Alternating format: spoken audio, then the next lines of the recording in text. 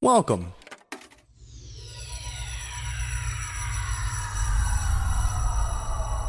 to Arcade Audio.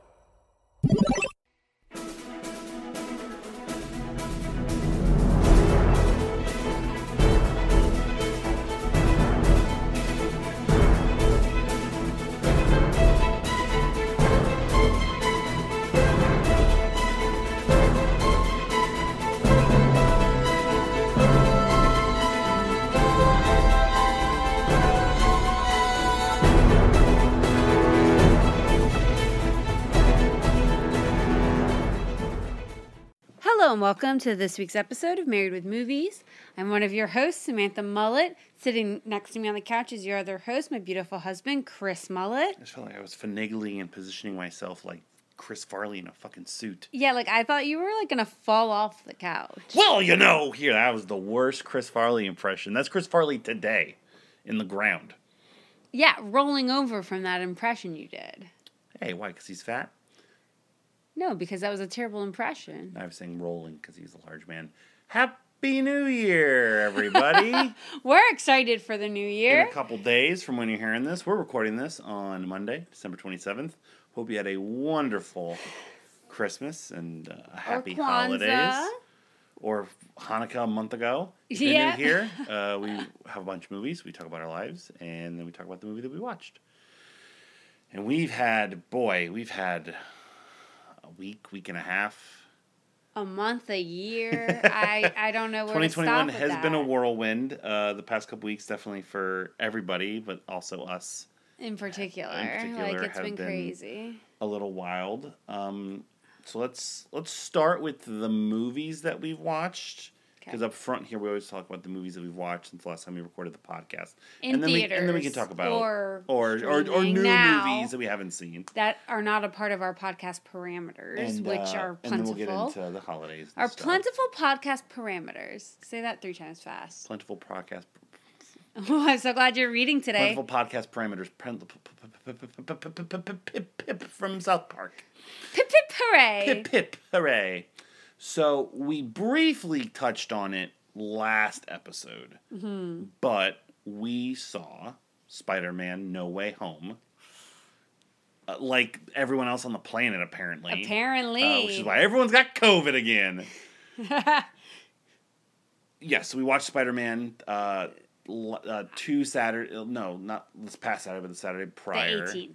Yes, and it was incredible. It was incredible. Such an experience. So glad we saw it. I want to see it again. I want it to be on Disney Plus already. So I know. I know. I really. But it'd be the kind of it movie again. that I would pay to see again. Absolutely, it was just because there's already so much I feel like I missed or didn't understand, and I will on repeat viewings. We never spoil movies up front here like this. I would be shocked if you haven't had Spider-Man spoiled for you by now. But it's still not going to be us.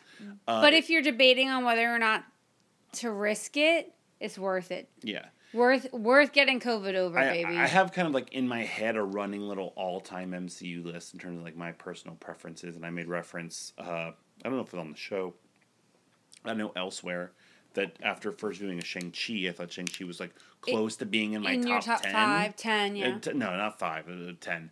Spider-Man: No Way Home would probably be top 5 after first viewing. I agree. I'd have to make a list, but maybe we'll do it's hard for us to do with movies we haven't discussed on the show yet. Yes. Because we do try, even though, after we see a movie in theaters or if we watch a movie or something like that, we talk about them, but we do tend to keep to our moratorium of not really sharing our feelings about movies. And so, if we did a MCU ranking, Patreon episode, I feel like it would have to come after the MCU movies, but they're never going to end. So it's we have had some pretty in-depth discussions about what we're doing about the MCU on this podcast because we have tackled. So it gets complicated even more so now and possibly in the future. We've done Guardians of the Galaxy, which existed outside in the MCU, but not crossing over at any point. At some point, at the time of point that we watched, we've also done Deadpool and X-Men, which probably will end up being as a part of the MCU. and I don't want to get into anything further. At press time, have-nots. They were standalone, but we did have the discussion about Deadpool and X-Men themselves because we did not watch those together. Well, which we ended up doing and catching up on, so we were fine with. Well, yeah, but we still kept them independent of each other. Yeah, but those are backdoored. We are thinking about it. Yeah, it's an ongoing discussion. I don't want to say anything further based on If you have any suggestions on how to tackle it, love to hear them. Please email us marriedwithmovies@gmail.com. So I believe that's all that you saw, because I don't think we watched it. We already talked about King Richard. I did. I saw what we saw on Sunday. Saw Sing 2. Oh, no. I forgot about that. Hold on. I have two things in between there. Oh, well, Because I couldn't remember if we watched anything. We already talked about King Richard. We already talked about... there was another one we watched. Tick, Tick, Boom. We talked about both those. The day after Spider-Man... You talked a lot about Tick, Tick, Boom. The day after Spider-Man, I went way out of my way with my mother to go see House of Gucci. How far out your way? So my mother's already like 50 minutes away, and the theater that was closest to her, like 5 minutes down the road, wasn't showing House of Gucci at a good time for me to go to it on a Sunday. So we drove another 30 minutes to Winter Haven to go see House of Gucci in like one of the shittiest theaters I've been into in quite some time. Reminded me a lot of the theater that I used to work in when I was in high school, almost 20 years ago. No recliners. We were the only two people in the theater except some old guy who stumbled in 40 minutes in. Look, I knew what I was getting into when I went to go see House of Gucci. I got everything I expected, less than what I expected probably if I had to pick one. It was all over the place. It was very... it knew what it was, but it still managed to be like boring in stretches. If you are a fan... if you're just a fan of human beings, go see House of Gucci and watch what Jared Leto is doing in that movie, because it should be studied by anthropologists for the rest of time. I can never tell when you talk about Jared Leto if you love him or if you hate him. I don't like him. But in this is all I can say, and it's all I've said to anybody. I want to soar like a pigeon. It's a line he says in the movie, and he sounds like he's both of Luigi Mario's testicles, and he's amazing. Gaga's also great. The acting is very, very good in the movie. Stories all over the place. It's an experience. It's still somehow one of the better movies of Oscar contenders that I've seen as of late, because I also watched, which is now basically like the front runner for Best Picture, Best Director, Best Actor has a chance as well. Really? Best Supporting Actor. It's going to get nominated in like all 5 top categories, and it boggles my mind. It's The Power of the Dog. It took me 2 sittings to watch it. It's just not my movie. Sure. It's not for me. Tony Colt, co-host of the Blank Slate, texted me today checking to see if we were going to do a 2021 like Oscar deep dive podcast. Mm-hmm. I'm like, we will, because we have some thoughts. I'm like, oh boy, I have some thoughts too, and we'll probably be way different on our thoughts. It's one of those excruciating slow burn Oscar bait movies that thinks it's really, really clever and really, really meaningful and deep. And it's actually just a bunch of boring bullshit. So that's my like overarching review on it, and I'll be happy to dive into it deeper whenever we talk about it on the Blank Slate. It is currently at the bottom of my list of all the Oscar movies that I've watched that we've talked about. Oh, wow. Be under King Richard, under Dune, under everything else. Okay. And under House of Gucci. Which is Boulder Dash for any human being who probably likes film, but that's just my preference. And then yesterday. Like yesterday? It was yesterday. Good Lord, it feels like 6 weeks ago. So all that happened the weekend prior to last, and then we had a pretty laissez-faire week at work, and then had the holidays where we watched this movie on Christmas Eve. Then we had Christmas Eve, which is Samantha's birthday. Had a nice dinner and fun time here at home. Then Christmas, we did it up big as we are prone to do. With our 5-year-old daughter Jillian, had all kinds of presents, all kinds of food. Relatives came over. We had a good old time. I think we had a great Christmas. I think it was a pretty good good old Christmas. time. I got to take several naps over the course of several days. Samantha's under one of two. We are both under blankets that Samantha got Yeah, for. I got 3 blankets actually for Christmas. For Christmas, what's the third blanket? Very happy. The one Auntie Will gave me. Thank you, Auntie Will. Yeah. She also got her new best friend, a stuffed Morris from Shang-Chi. Morris, he's sleeping. Don't wake him up. If you say his name, he's gonna come over here. If Morris exits that bedroom and walks in here, I will shit my goddamn pants. Jillian made. Don't try to will him out like here. Summoning him. Jillian made out very, very well. We're gonna go see Frozen the musical at our local hopefully Playhouse. Hopefully with everything, We'll we're gonna go. The next AEW wrestling pay-per-view. Hopefully. Got some jewelry, got some headphones. We did well. Christmas Santa was good to the Mullet household. Well, and we were good to each other, so Yes. that's great. And the next day, we went to see the long-awaited movie for Jillian. And for me at this point, because I'm tired of seeing the fucking trailer and the commercials. Went to go see Sing 2, which will be on the podcast at some point next year for our Wrap It Up series, because we're going to have to Put a buy bow on it. and watch it as much as possible. Jillian absolutely loved it. It's taken over. In all the I can't believe I have a entire 5-year-old singing this much. Fucking you too. Which is the worst thing she could sing, I guess. Sure. She did start singing. What is the song in the auditions that the bat thing with the crazy eyes sings? That's a Billie Eilish song, I think, right? It sounds like a Billie Eilish song. Yeah, I think it's Bad Guy. No, it's not Bad Guy. Well, Bad Guy was in this movie. It's a different part of it.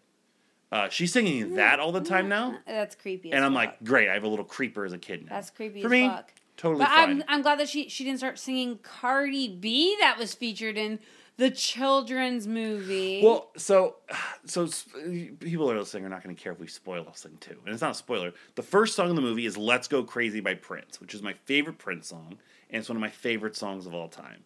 And had I been taking notes while watching Scene 2 in the theater, A, I would have gotten kicked out. And B, my first one would have been like, Prince is dead. I think I said when I left the theater, Prince is dead when his songs are starting to pop up in animated movies because Prince wouldn't clear fucking shit before it. And now I got to deal with Nick Kroll as Gunther the Pig singing "Let's Go Crazy." Yeah, I'm just like, fuck this motherfucker. But now I can listen to "Let's Go Crazy" with my kid in the car. So who's really the asshole here? You know what I'm saying?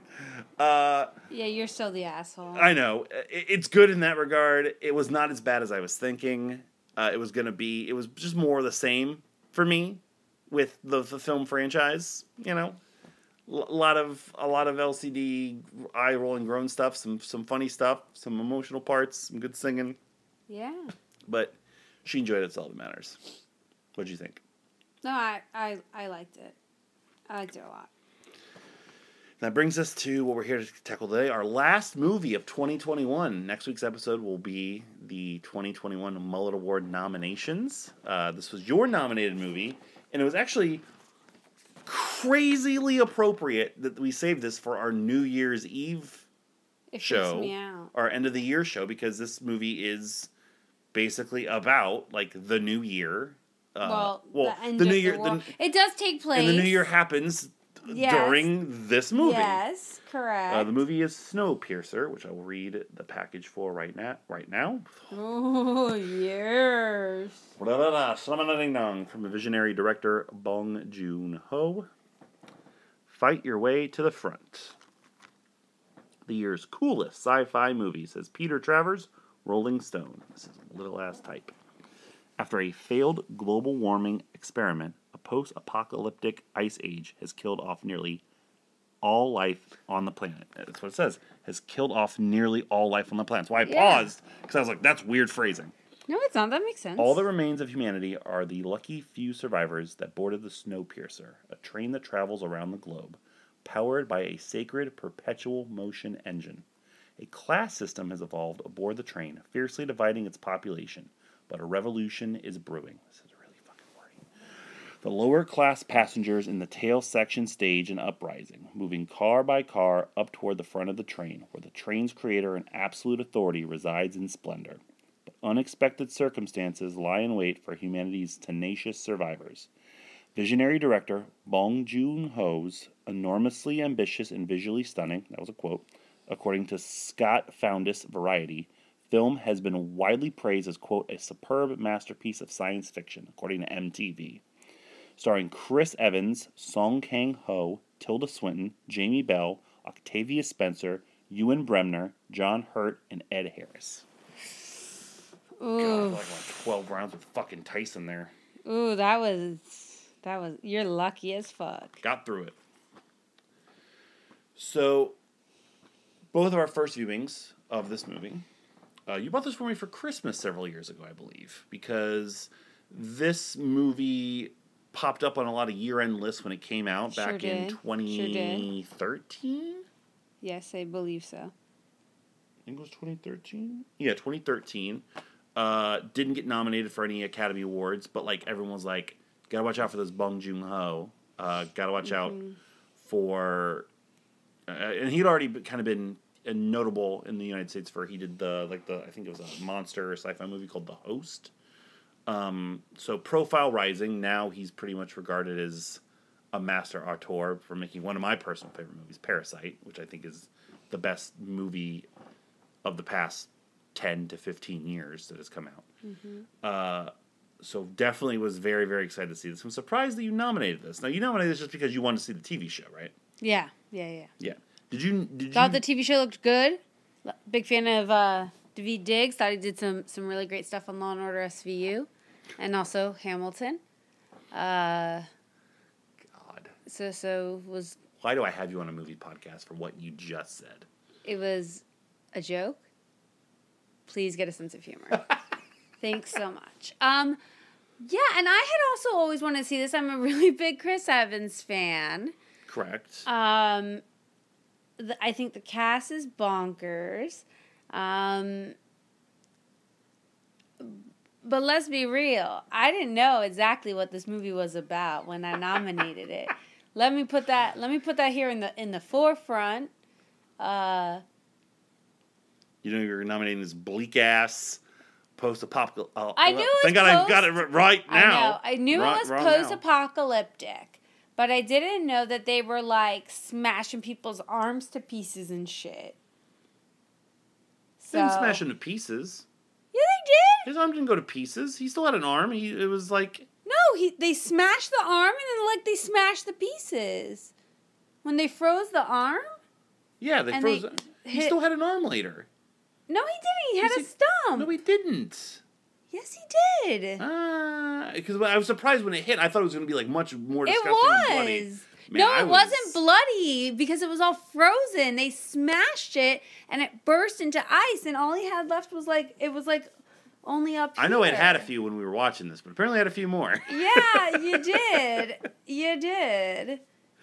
I was expecting it to be worse than what it actually was. I think you're thinking of like the end when when Chris Evans' character saves the. I don't want to spoil it. Well, I guess this is the part of they know when the movie. When he like goes to save the kid. Yeah. And pulls him out, and like his arm gets like ripped off. The gears. Yeah, the gears. Yeah, that was awesome. Yeah, that is not what I'm talking about. I'm talking about like when they were. Yeah, Ewan Bremner's character, when it's a punishment, they like basically like suction his arm to the outside for like 7 minutes. And then it's frozen solid and it smashes into ice. Yeah. That was awesome. Obviously, you and I watched two different movies. No, we did not. So I thought this was great. It was definitely not what I was expecting. It was not what I was 100% expecting either. It was a lot weirder and a lot more bonkers. It was really bonkers than I thought it was going to be. And I think we've talked about this before. Like, you're dropped in the middle of a story, and which I prefer. And you're expected to catch up quick. And they do a lot to like give you bits and pieces. But that's why I'm really interested in the show, because I feel like this movie you have. How long was this movie? 2 hours? Just a tick over 2 hours. Just a tick over 2 hours. You have 2 hours to tell this story and differentiate the cars and differentiate the different passengers and give the exposition, give everything. And I don't think that they did a bad job with it. I just feel like having a television show that's about to show its third season may do a better job of really diving deep. I could not disagree anymore. This Really? movie actually made me want to watch the show less. Really? Because, like, I'm looking at this movie, directed by one of our greatest living directors, starring Three, I think. 3 Academy Award winners. Yeah. 1 nominee. The winners being John Hurt, Tilda Swinton, and Octavia Spencer. The nominee being Ed Harris, multi-time. Chris Evans, somebody who should have been nominated in my opinion, Song Kang-ho for Parasite. And then I was like, okay, but now it's a TBS show with Daveed Diggs, who is really, really good in a musical. Jennifer Connelly, Academy Award winner. Granted, also not a fan of multi-time LVP. Sean Bean, who I like, but is not going to be Ed Harris. And it's also, it's not like a prestige TV show either. It's on the same channel as, like, Claws and Animal Kingdom. I know, but like I still want to watch it. But I'm willing to give it a chance. Yeah, but I want to give it a shot. I mean, seeing this versus that, I'm just like. Well, I felt like I needed to see this in order to see that. Yeah, well, the TV show I believe is supposed to take place prior to the movie. Oh, so it's one of the other like uprisings or whatever that they talk about. I think so. Because I remember seeing on the I remember we were watching Christmas Story 24/7 on TNT and TBS, which this airs on TNT, and they were playing Snowpiercer commercials for the third season coming constantly, and I kept hearing Daveed Diggs say, like, it's been 7 years, and in this movie it's been 15? 18, yeah. You find out it wasn't his. I think it was made that joke. I said that. I said that joke. I'm stealing your joke. How dare you? That's why people think you're the funny one. You take all my shit. Yeah, because you don't advertise yourself properly. Yeah, it doesn't hold my interest like this does, which is surprising because when it started, so I'm like, all right, this is really, really bleak. An old woman has already been punched in the face. Oh man! That's when I knew I had made an error. And you feel the gravity of it right away, and you get all it's real heavy. Bong Joon-ho is a master at talking about class, is evidenced by this and Parasite, and showing you the differences and the lengths people will go to, and the treatment that they endure, and how everyone fits in a role and tries to get out of that role. It's great. Not gonna lie, probably my biggest complaint about the movie might have been like the acting. I wasn't a big fan of a lot of the acting in the movie. I thought that the action pieces and the story were far and away better than the acting. I don't know if it was what am I looking for here? I don't want to say like a language barrier because the script was also co-written by Kelly Masterson. But I just felt like a disconnect between some of the actors and like some of the material they were presenting. I think it felt a little stilted and forced, especially early on in the movie. It got better as it got on. There's 2 or 3 specific characters that I have on my LVP list that won't end up being LVPs because later on in the movie I felt like they nailed something else really, really well that took them off my consideration list. But then once I kind of got into like the world that's being built with, the punishment of the guy's arm through the train, the basically the front's mercenaries, this what was the guy's name? Franco, and the other guy like kind of like nestling and cuddling up next to one another, is like all this stuff's going on. Tilda Swinton just going for it, whatever she does. Go Tilda Swinton. That, and then what follows once the actual like rebellion begins, and I was expecting it was going to be like more of like a low simmer and we were going to wait. Like, no, it happens like 15-20 minutes into the movie, and then it's like the progression of the movie is them progressing through the trains. Is a great narrative structure. I agree. It keeps me on the movie, kept me on the edge of my seat with what was going to happen from basically that rebellion point, them launching into their attack. From the moment like Chris Evans like puts that gun up to his head and clicks the trigger and finds that they don't have any bullets and they start, I was like, okay, I have no idea where we're going. Let's fucking go. Right. I felt like it did a good job of doing that because then you find out, swerve. They do have bullets. It's another swerve on swerve right, reveal movie. Right, like they had a lot of those, and they were unexpected, which I appreciated. I thought that it was a really good story. Yeah, I did really enjoy it. I wanted like just more, and I think that's maybe why like I want to now see the TV show, because like I just want to build on this world that they've established. That's another funny difference. But I think that's very totally apparent. Satiated me. Yeah, but I think that's kind of how we are. Like, I like to dive like really deep into like a lot of like. You have to beat a dead horse. Yeah. Exactly.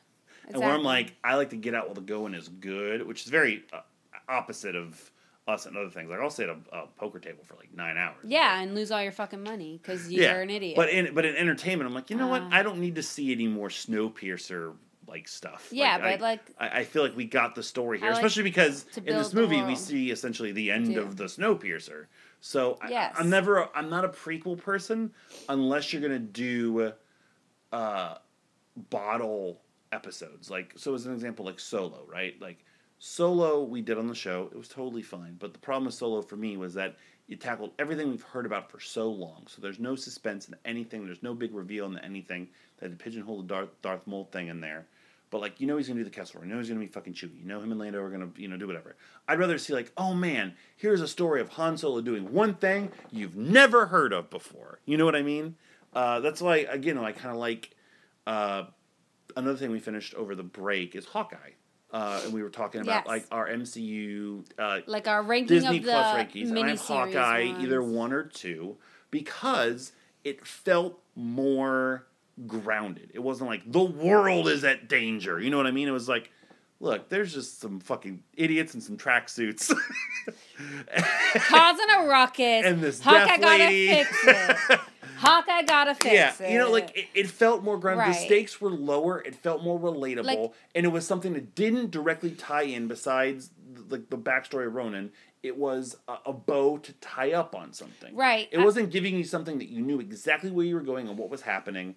And that's how I feel like you Snowpiercer knew, is going to be. Like, you knew he did the Ronin thing, but you didn't know how deep to what it extent, got. sure. Right. So I can appreciate so that's your why point in of this, view, but the you're movie wrong. ends in a wonderful way. And I initially thought fabulous. I initially was kind of mad that the movie kind of going for even like a couple minutes, because I thought it would have been great just like that train crashes, everyone's just fucking dead. Because I'm under the assumption that there are 2 people that live at the end of this movie. Like, that's how I'm taking it. That's it. I mean, because you figure you lose however many train cars just off the bridge entirely. You just have, I don't know the characters' names. The little Octavia Spencer's son, Timmy, and then the daughter of Song Kang-ho's character. I don't know her name. I need to pull up the Wikipedia at some point anyway, so I'll pull it up. But those 2 are like your survivors. And then I was okay with it because Yona.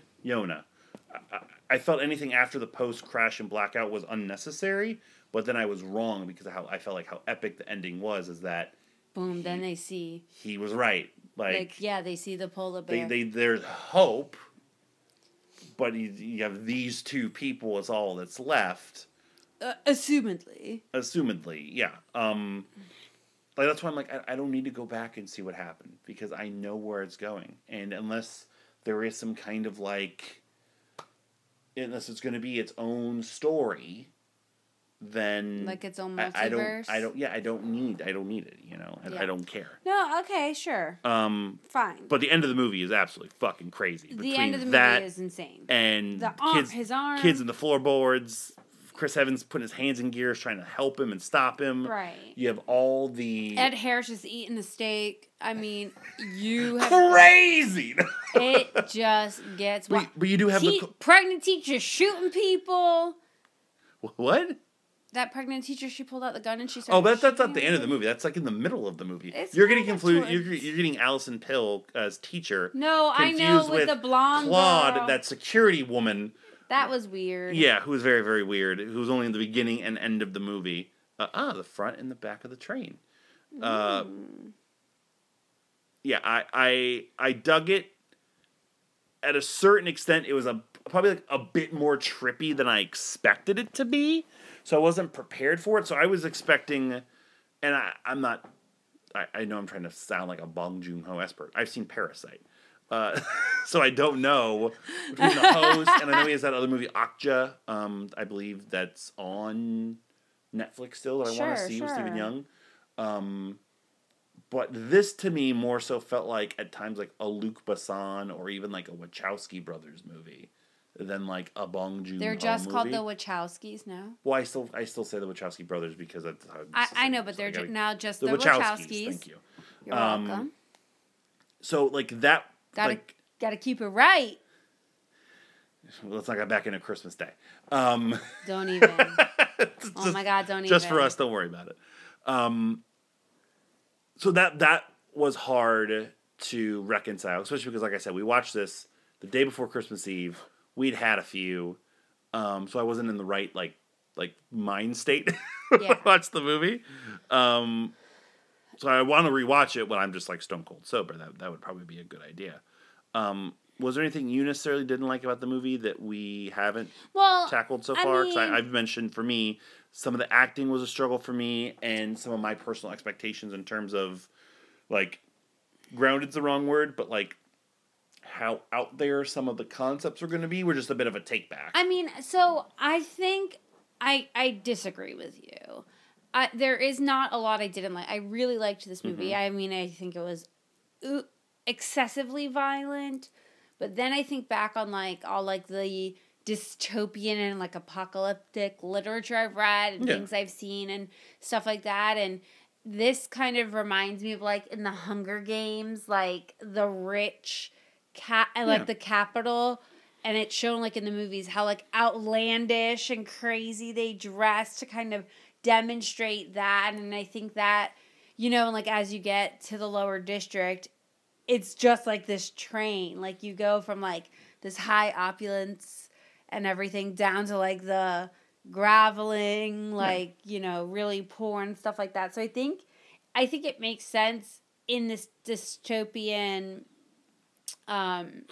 world that has been created. So I don't really take issue with any of that. Mm-hmm. I think it does make sense. I definitely think everything made sense. Well, but I mean, like, even, like, the outlandishness of, like, the club goers and stuff like that, and, like, forgot about that. How they were dressed and, like, all the different things, and, like, the ladies there are just knitting in the garden, and then you go to, like, there's people just, like, in the hot tub fucking, I think they were fucking. Yeah. And then there's, like, the saunas, like, I think it makes sense because, like, that's the progression of that kind of class growth. Like, the closer you get to the capital or the center and the leader, like, the more opulent it is, the more rich and the more outlandish because you can be. And, like, the further out you get, the closer to the end of the train, it goes all the way down and you're eating, like, bug protein bar things. Yeah, you know what I mean? Protein bars, which look like just like little like gelatin. Gold bars of Jello, which you find out are made of like crickets or like bugs, nasty ass crickets, bugs, something. But I mean, they do have a lot of protein, so I that's, you know, what they do. But so, like, I really understood that and I appreciate that. I am a really big fan of, like, dystopian literature. So why is that? It's weird. Isn't it? Isn't it weird? But I think that's one of the reasons why, like, Hunger Games did so well. People, and I think we talked about it before, like, with, like, American Sniper and stuff. Like, sometimes people just are in the mood for that kind of movie, right? Like, people like, American Sniper is not a dystopian... Yes, I know that, but I'm saying, like, it's the old... Bill Simmons has this theory, like, movies do well sometimes because the world is just ready for XYZ movie. So, like, it's been a while since we've had a dinosaur movie, a war movie, like... Exactly. A Roman movie, you know, like... I think, like, when Hunger Games came out, it wasn't the first dystopian. And I don't like all dystopian, because I couldn't get through reading The Handmaid's Tale, which to me is, like, one of the first dystopian novels, but, like... it just like kind of kickstarted the genre of them. Sure, have some of my water. I don't will. mind sharing with you. Fuckface. So I don't know. I'm a really big fan of it. I think just like the feelings and like the hope, which is the end, is always like the persevering feeling and line in these kinds of things, is like the hope, like the despair and the hope and like the growth and the coping and everything. I don't know why. I just like it. Hopefully I never have to live it. But Hopefully. just in case. So where would we very be prepared. where would we be on Snowpiercer? If we could get it on Snowpiercer. Where would we be on Snowpiercer? Don't say we as if we're going to be in 2 different places. We may be in 2 different places, sir. No. Why? Because. Because why? Well, You be why in am the I- back. Why am I in the fucking back? Why are you anywhere else? Because I'm high class. I'm British. I'm going to get my British passport. Be in front of the train. You're sitting there in Target sweatpants. You're correct. Yes. These are my they're actually sleeping pants. Bitch, get your ass to the back of the train. They're actually sleep pants. You live in them. Those are your work pants. They're my work pants. So don't say anything about me They got and you pockets. being in different parts of the fucking train. I'm wherever Get there's your a ass blanket. to the back. There's no blankets in the back. I'm not going. I think they had blankets at least.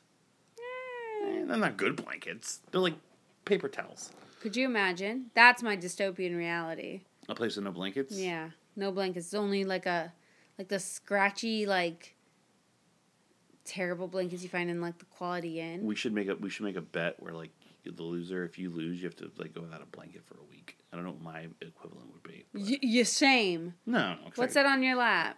The blanket, just because you go without a blanket today. Oh, you can, Tomorrow, can you? the rest of the week. Okay, so Thursday when you're working from home, we'll see how long it takes you to put a blanket on.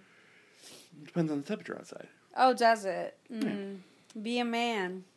Put on some pants. If I gotta go through dystopia, then I'll handle it. Do you have a favorite scene? So another thing that I really particularly liked is just how many standout scenes there were that flowed Very memorable scenes throughout the movie. So I already talked about like Tilda Swinton's first address and the guy's arm through the train. So it is. Getting to that train car where all of the masked dudes are with all the weapons. When they go through the tunnel. And the tunnel was... That was, like, with, like, the black light. Just and, the like, visual the of the weird masked dudes with the weapons, and then the music was a pretty awesome stretch. And then you have... you lose what essentially, at that point, is your secondary protagonist. Yeah. And good old Captain America just lets it happen. Lets it happen, baby. Then, I really like when they're talking... Yeah, it's great. No, when... Yeah, in a movie, people talk. Yes, I'm aware that people talk. When Curtis and Nam are talking or trying to talk. Later on in the movie.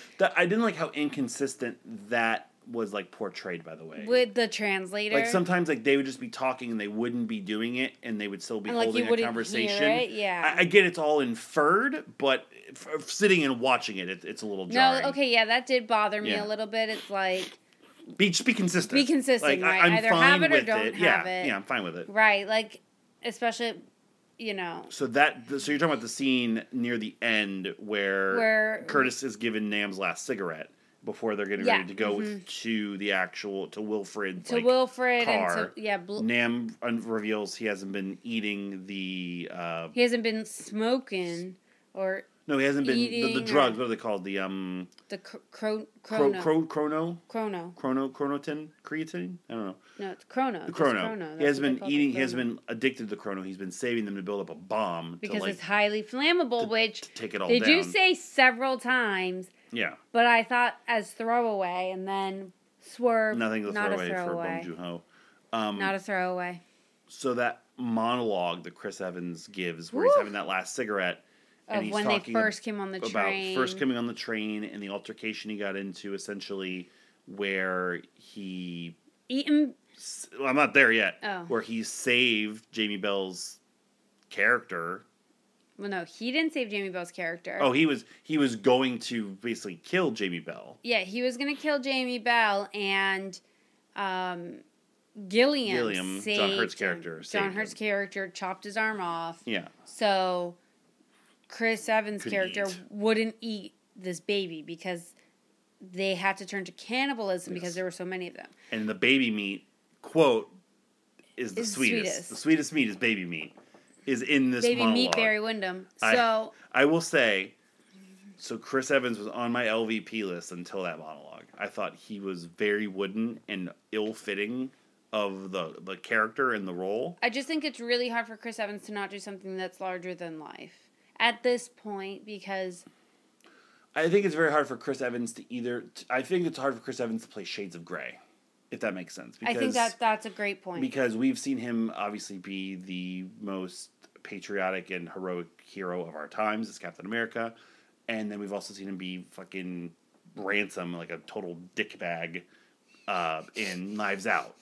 But like he's a hero in this, but he's no good guy from that monologue and his actions throughout the movie. Yeah, but then I think it does come full circle, and that's the whole point. He talks about how he tried to cut out, like everyone was cutting off their arms and legs to feed to each other in the tail end of the train, and he tried to cut off his arm and he couldn't do it. Mm-hmm. And like he has a big scar on it, and like Gilliam had referred to it, and I think that it shows like that full circle and how he does become the hero when he puts that arm in, and it does end up getting sacrificed to save this child. Like I think it does come full circle. I think that's the whole point. I think that's the story that Bong Joon-ho was trying to tell. He very much ends up being the protagonist and a hero, but throughout it, you know, he's still your driving force, but there's points where you're... Oh, is he the MacGuffin of the movie? I knew you were going to say that. I almost wanted to stab you in the fucking neck. And then eat your meat.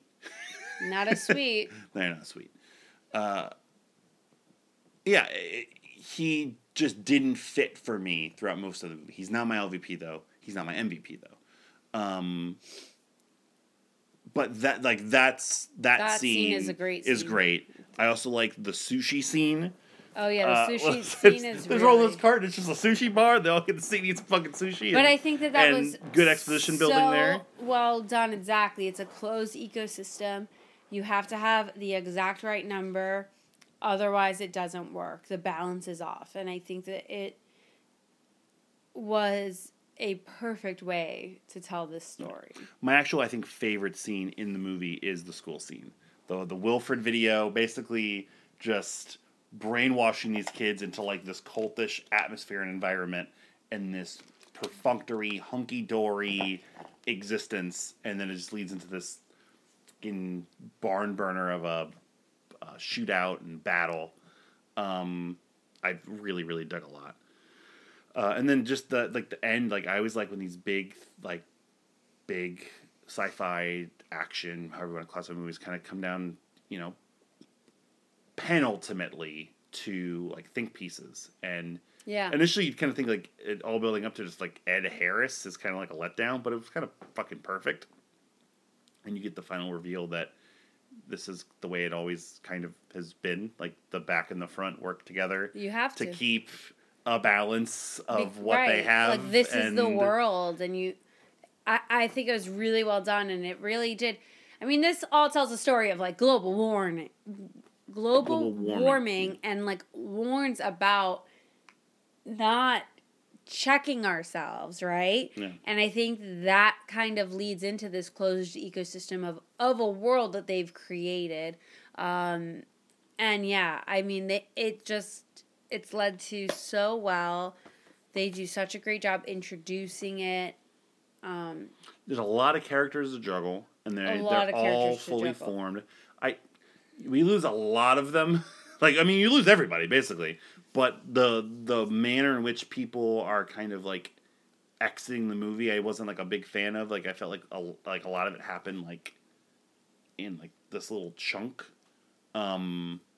Particularly when Franco just randomly becomes very important. And also pretty unconvincing as, like, this badass killer guy. That's my personal LVP if we want to start getting into performances. I did not like the guy who played Franco, who's essentially, like, the front's main, like, security or assassin. Yeah, and he just, like, fucking Terminator. He just didn't want to fucking go down. Just out of nowhere, and, like, he looks like Andy Richter. I'm just like, I'm sorry, dude. I'm just not buying it. He didn't have, like, any lines, but even just his... just his like, demeanor. Indestructible demeanor, I just couldn't deal with. So he was my personal one. Yeah. I have, like I said, I have a list. I have Chris Evans on my list. It's not Chris Evans. Baby Meat is the sweetest. Immediately takes you off my list. I had Tilda Swinton to a certain point because I felt like she was maybe going for it just a smidge too much.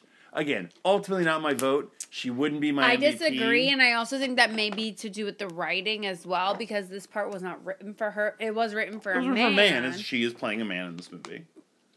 Well, no, she's still playing a...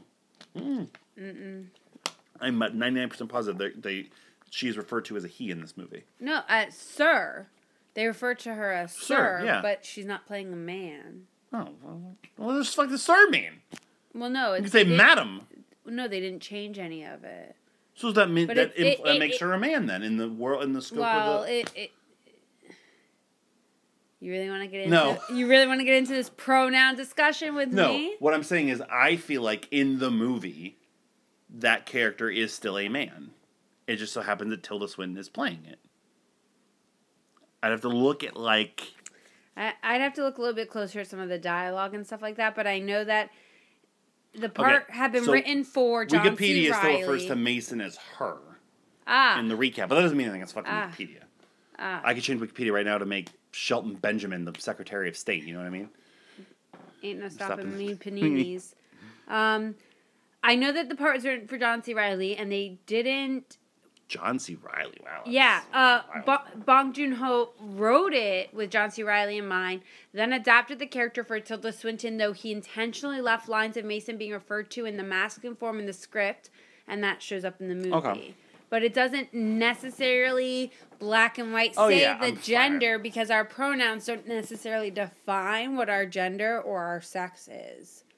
Are we clear on that? 150%. And I wholeheartedly agree. Perfect. I was just misinterpreting it, and I'm willing to listen to what you're saying and change with that. Thank you. I appreciate that. Thank you so much for your There's just times feedback. where Tilda is just like, maybe not go to 17. Like, yeah, I know. Like 11. But I think it's just like, just like the glasses and her face. Just like this, like her smile took up and like the hair. I felt like she was like Willy Wonka-esque. Yeah. Johnny Depp's Willy Wonka, kind of. Sure. But yeah, and I was gonna have her on my list too, because I was like, I felt like she's like did like these weird mannerisms when she was talking. But those are apparently purposeful because Ed Harris does it later on as well. And that's what the kids do to clean out the train and keep it going. Mm-hmm. And so, it's like... Everything's purposeful. Everything is purposeful, so... I also had... there's this one fucking bald guy who, like, I think has 2 lines over the phone or something. It just reminded me of Jared Leto's House of Gucci voice. Oh, yeah, you started talking in that voice during the movie. I was like, shut the fuck up. Don't ruin this movie for me with Jared Leto's bullshit. Please. And then also, I already mentioned her earlier, but Claude, that, like, security bitch... I didn't like her. I didn't like her voice. And I was like, anyone could have done that. Yeah, and I didn't get why it was her and whatnot. Wasn't memorable, really. But my vote is still for Franco. Yeah, Did you have anybody else? I didn't really. I wasn't crazy about. I don't know his name. The one who was like. Gray. I think. Yeah. And he was like the fighter, and he's like did all the martial arts and ran. He was built up to be like this really, really cool character, and then he just lamely gets stabbed by Franco. Yeah, so like he had like maybe he didn't have any lines, right? Yeah. And he also had like this ambiguous relationship to Gilliam. Yeah, like I wasn't sure if it was like his lover boy or if it was his son. Yeah, was not a fan of him either. Yeah, I wasn't a fan. I could go with either one of them just because if you're going to do, like, I think in the lineage of those secondary or tertiary, like, silent or mostly silent badasses in these types of movies, you either have to have something physically charismatic or some kind of underlying master thespian to you to, like, show why you're in that part. Neither one of those guys had it, so I'm fine with either one of them. Me too. So I think maybe the Franco was more egregious only because he was in it for longer and, like, and it came out of nowhere. When he died, like, he didn't die. I didn't know who, like, so because the younger Franco is the one who, like, he's nestled up next to Franco the Elder, like he's like his little like like a fucking parrot on the guy's shoulder. Yeah, and he gets killed, and you can tell the other guy's upset about it. But he was also the one who was the enforcer. He's the one who set up everything for the guy's arm to get frozen and all that stuff. Right? Like, the other guy's just observing it, kind of, and then he got upset. He died. He's the fucking T-1000. Yeah, exactly. I said Terminator. And he's killing Octavia Spencer. He's killing Gray. He's killing everybody. He killed somebody else, didn't he? I don't remember. Did he kill the guy whose arm got thing? Or he kills Gilliam. Isn't he the one that shoots Gilliam? Oh, yeah, he shoots Gilliam in the head and then stares at the camera. Yeah, it's just... I wasn't convinced. Yeah, was not convinced. I didn't like that. Another scene I did forget that I initially did not like and then grew to like was when Curtis and Franco are, like, shooting each other from across the train. Oh. And I'm like, this is ridiculous. Like, why are you guys wasting these valuable bullets, we know they are on the train, like, across the train from one another? And it's not doing anything. Blowing holes in, like, the atmosphere, of course, which is purposeful for when that does happen, so Nam can see the snowflake come through, and he realizes knows that it's changing. Melting. But for then later, when you see, like, the bullets going through the holes that they've made in, like, these near misses, I'm like, okay, that's pretty tight. No matter how unrealistic this is, you got me. I'm a white, red-blooded American that just loves that kind of shit, so I can't help it. So Vlad Ivanov is your LVP for Snowpiercer. Man, can I change my vote, actually, to the guy who played Gray? Why? Because his full name is... Luke Pasqualino! But his name that he was born with is Luca Giuseppe Pasqualino! He's not even Italian, he's just British. Oh, no, he was born to Italian parents. Yeah. Well, nope. Giuseppe! Too late. Well, damn. Yeah. All right. Vlad Ivanov. MVP. As already established, I cannot go with Chris Evans. I'm sure that's who you were going to go for. I thought he did a good job. I think he ended up doing a good job. It took him a while to win. I thought he did a good job. I thought that he was very strong, but I do admit it was hard for me to get into him being in this role until... And it had nothing... At least halfway through. It had nothing to do with me thinking Captain America. It just was his line delivery. Like I said, like, it was very stilted and wooden, especially when he's around fucking John Hurt, who's on my list, because John Hurt's awesome.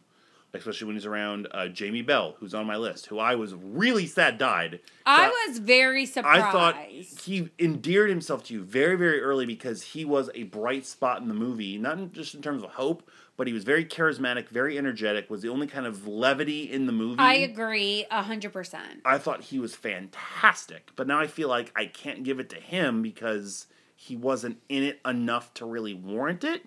And the movie did keep going. Like, had the movie declined when he was off, then I can make the case. Sure, but no, I agree. I thought he did a really good job. I was surprised by his performance. I have Ed Harris as well because I thought, and like I said, for getting to the end. Yeah, but I don't think he. It was largely Ed Harris. That leads me to Song Kang-ho, who I fucking love. I'll see him in anything he fucking does. I mean, and the thing that is really interesting about him is that, like, I don't understand anything he's fucking saying. You don't need to. But you don't need to. Exactly. And I think that's the problem that I have with the people who didn't have any lines. Because, like, I didn't need to understand what this guy was saying to know what he was saying. Yeah. Because of his charisma and his body language. It reminds me a lot of everything. Sung Kang in Better Luck Tomorrow, where like he barely says anything most of the movie. Yeah. But he doesn't need to because get of it. just his overall aura. I also liked his daughter. I liked the girl who played I thought his she daughter. was really, really good. Big, bright-eyed. I Yeah. thought she did a really good job. I thought she was good, and Yeah. she felt natural, and she, again, kind of this like bit of a spirit, but also grounded in the world that she's been surrounded in. Right. I agree. I like them. I like Edgar. Yeah, so Jamie Bell. You can have me go with any of those Octavia four. Spencer. She's good. She was great. fine. She was fine, Yeah. but she didn't. I feel like I don't know. I don't know about Octavia Spencer, Oscar winner, and the last two movies we've done of Ma and hers. Snowpiercer? Ma and Snowpiercer. Oh yeah, we haven't done The Help or Hidden Figures. Yeah, but when we do the help, we're gonna have a lot to talk about. I believe we also have Hidden Figures too. Oh gosh. Yeah, Well, we'll get to them eventually. we'll have a lot of Hidden Figures she was conversation. nominated for. Yeah. No, actually, she a 3-time Oscar nominee. I think she got nominated for Shape of Water as well. Sure. I thought Alison Pill did a good job. The one scene, yeah, The she's great. teacher in the She's one great. scene. I love Allison. And she's always like that. Like she draws you in. Like I believed her. She was probably my second favorite part of Devs, that show I watched that Alex Garland did. I watched Yeah, she was great in that. She was great in that. But yeah, but like she she just like drew me in. I liked that scene a lot with her, but yeah, I think the strongest through line, if you won't give it to Chris Evans, would be Song Kang-ho? Song Kang-ho. For me, Kang-ho song, really. well, yes. Yeah, it's gotta be it, because Hurt and Bell I thought were both great, but like we said, didn't do had they each I felt like had one more scene. Like if Jamie Bell had like a dying monologue, Right, like if he had actually died, like yes, going out with a. But that was the point. That was the purposeful. point. Yes, of course. He was like, this character we've invested the first 20, 25 minutes of this movie for is expendable to this cause, to our protagonist, even though that person looks up to him as a father figure. Right. Big brother, father figure, right. And like, this is also the cost of living. This is the cost of your fight. The cost of your fight, dignity. But also the cost of living. Like, Gilliam saved him as well. You know what I mean? Mm-hmm. Like, Gilliam had saved him. Gilliam didn't want anyone to die, and he looked to Curtis too, and they had that touching scene, which I thought John Hurt did an amazing job in too. They had that touching scene when he's like, it's the end. Like, you don't need to go further. Like, you've proven your point. But, like, Curtis still pushed on. But, like, I thought that, like, there has to be this balance brought, and, like, what's the cost? Right. And it's losing these leaders, I guess they would be considered. The figureheads, like yeah. Like Ed Harris Wilford even says, like the Curtis Rebellion, like right. They all kind of have their names. The 7 dudes up on the hill that got out, that are frozen there, that people celebrate, or like the teacher points out as they're going around for New Year's. You see them every New Year in that one car. Yeah. That's really my last note. That fucking guy is still alive. Yeah. When he comes back, and he ultimately gets just like, does he get like strangled to death, or I don't remember how he ultimately gets killed. I think he gets just blown up when he does the bomb. No, I think he gets killed prior to that. Finally. No, because he's coming up the bridge. No, because so Nam and Curtis shield from the bomb. Yeah, so I think Nam takes care of him prior to that. Knocks him down into the machine. No, because like they were fighting all the club goers. Right. And it was like knocking some of them down into the machinery and stuff like that. And he got through. Did he get squished in the door? It just says Nam fights and kills Franco, who had followed them along with partygoers from another car. Yeah, I know. I had read that. Yeah. Yeah, the explosion kills everyone but Yona and Timmy, causing an avalanche that derails the train. Shortly thereafter, they escape the wreckage, see a polar bear in the distance, indicating that life exists outside the train. What also leads to, like... So, obviously... there's not necessarily a lie. Like, I don't know if they're being lied to. Like, there's no connection to the outside world, but there is this thought that Wilford has basically perpetrated this because he does have this perfect machine. I do like that felt very Kubrickian to me, of like that moment where Wilford has Curtis just like kind of stand in awe of this perpetual engine, and it's just this big to-do like fuck all machine. And it just felt like marvel at this technology. Yeah. But also it felt... Oh, his neck was snapped. I knew something like that. It felt like grandiose to a point of like, look at what we could fucking build in the worst case scenario. But we couldn't do anything to stop just fucking killing our planet. You know what I mean? Like, you could do this, but you can't do anything else to just not, you know, cause all life on Earth except these people that were able to get on this train to survive. Like, I dug the meaning and the message behind it. Yeah. This sort of thing scares the shit out of me. Really? I just see where we're going as a planet and as a society. Yeah. And I'm just horrified of what I will have to do if the time comes to, like, protect the two of you and I and get wherever we need to be. Like, if we wake up tomorrow and it's like, there is a asteroid heading for Earth and we have 2 weeks to live. You best believe in 2 weeks' time, we are finding a way to get fucking underground. We've already talked about this, and why do you think I like all the dystopian stuff and I read all I already have plans for everything.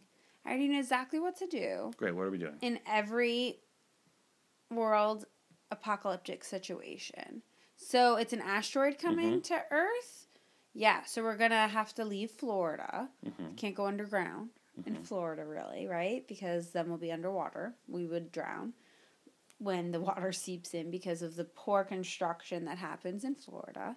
So we would, you know, that RV place down the street on Colonial? It's a terrible thing. It's not. We're going to pack our shit up. We're going to go steal an RV, get a lot of gas. We're going to drive to, like, the Midwest where they have a bunch of bunkers.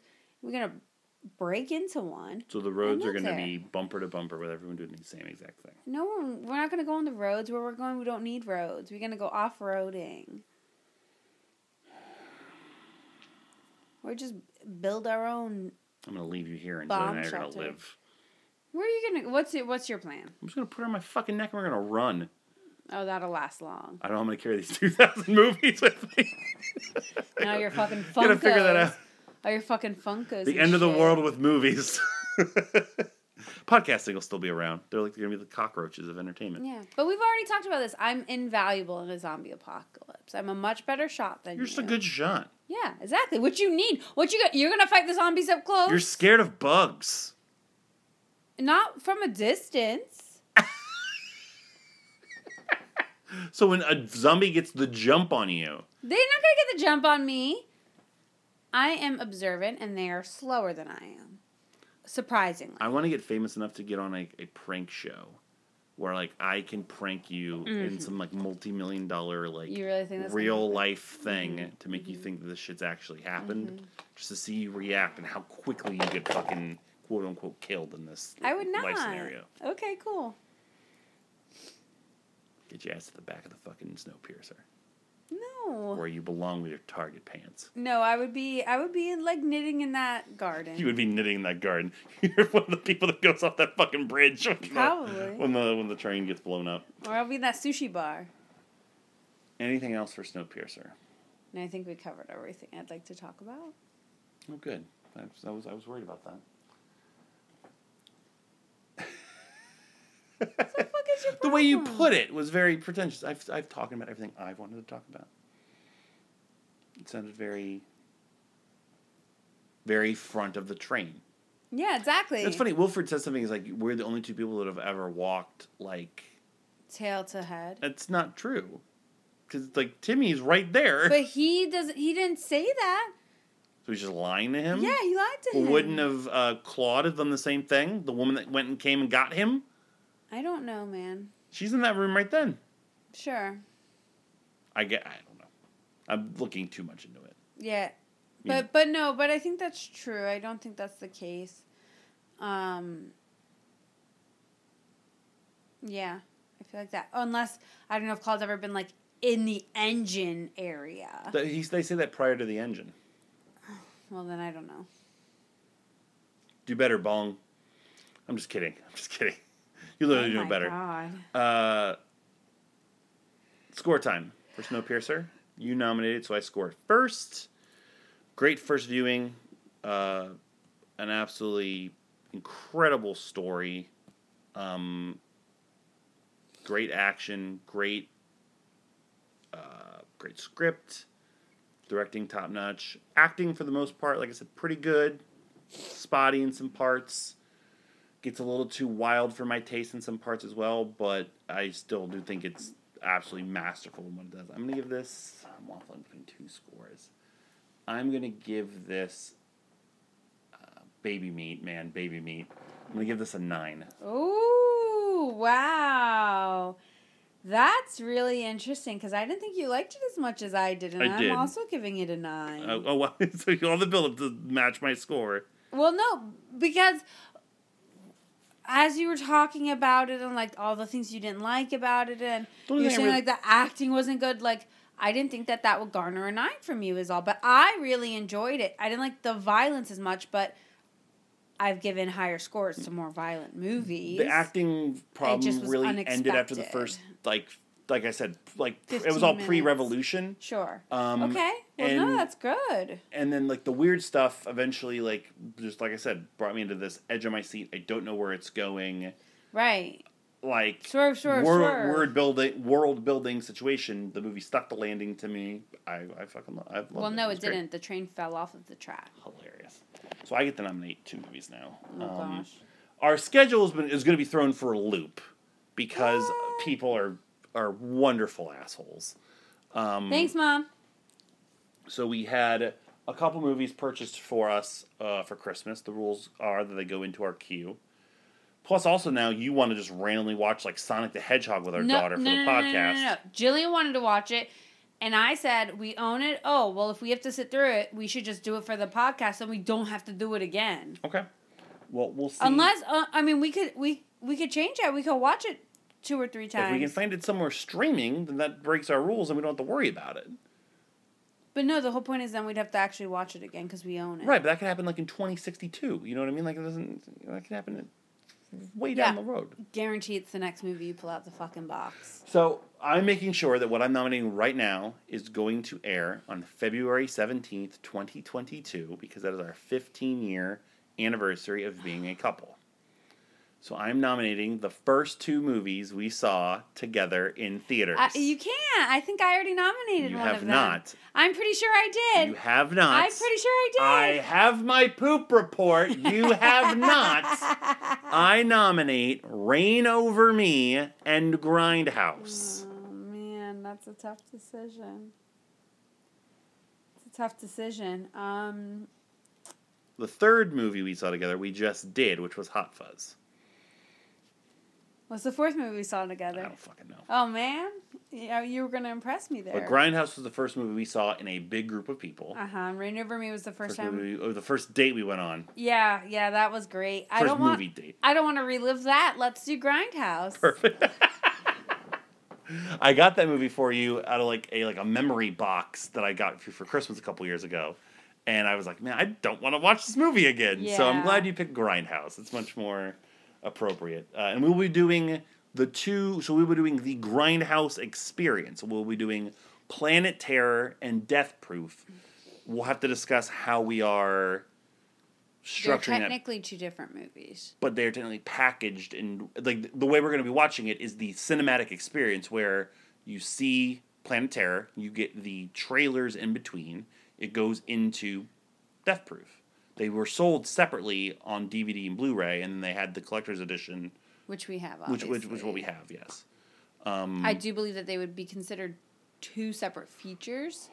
We'll watch the movie and we'll see how we feel afterwards. We have like a month and a half to figure it out. So. I feel like we should consult Podfather on it, but I feel like it's 2 separate features. So you know what? No, we're not going to consult him. We're going to make up our own fucking minds. This is our podcast. I know You've already texted him. You're just waiting for him to answer, right? I asked him the same thing for Reign Over Me. I was like, these are just two different movies. Yeah, exactly. But next week's episode is the one we wait all year for. It is our 2021 Mullet Award nominations. I can give Samantha her lists. Finally! That she will understudy and perform on, as usual. And we'll be recording our nominations sometime this upcoming weekend. You're real rude. And after that, where's my book? Coming down the pike. Where the fuck's my book? We got The Life Aquatic. We got Abbott and Costello Meet Frankenstein. We got Major Pain. We got My Blueberry Nights. We got a bunch of weird-ass movies that were bought for us. It's going to be a good start to 2022. And we'll be talking more about that next week. But for now, thank you for listening to this week's episode of Married with Movies. We encourage you, as always, go to arcadeaudio.net for this podcast and the others on our network of shows. Rate, review, and subscribe every get your podcast. Patreon.com/arcadeaudio for bonus content. Facebook.com/marriedwithmovies, @marriedwmovies on Twitter, marriedwithmovies@gmail.com. For me, at your host, Malt38 on Instagram, arcadeaudio.net/podbloggle for my retro wrestling diary, where I finished the 6th period where I do a recap in terms of watching the shows. I'm still in 1995. I will be in 1995 until basically the middle of January. And then I will be in 1986 until about June. Because officially we are going to have a pay-per-view, 2 pay-per-views a month in 1986 from both companies. You're the worst. So a show a week, so I'm covering 2 months in 1 month. It's hard times. I know what I'm talking about. 1 + 1 + 2. Anything for you? At Jam with Your Sam on Instagram. That's all I'd like to talk about. Cool. Thanks. You're welcome. Why'd you have to put your glasses up on your face like a nerd? Because I'm a nerd. I know.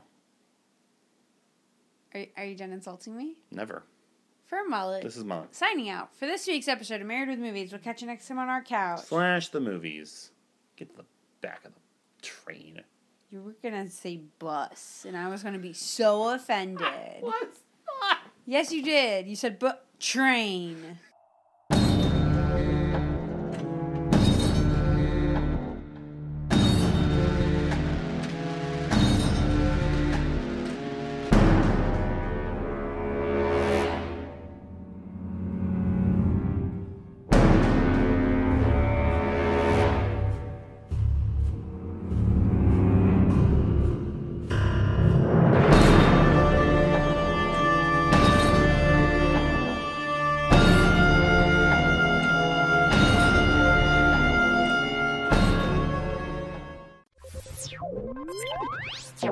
Thank you for playing Arcade Audio. Play more at arcadeaudio.net.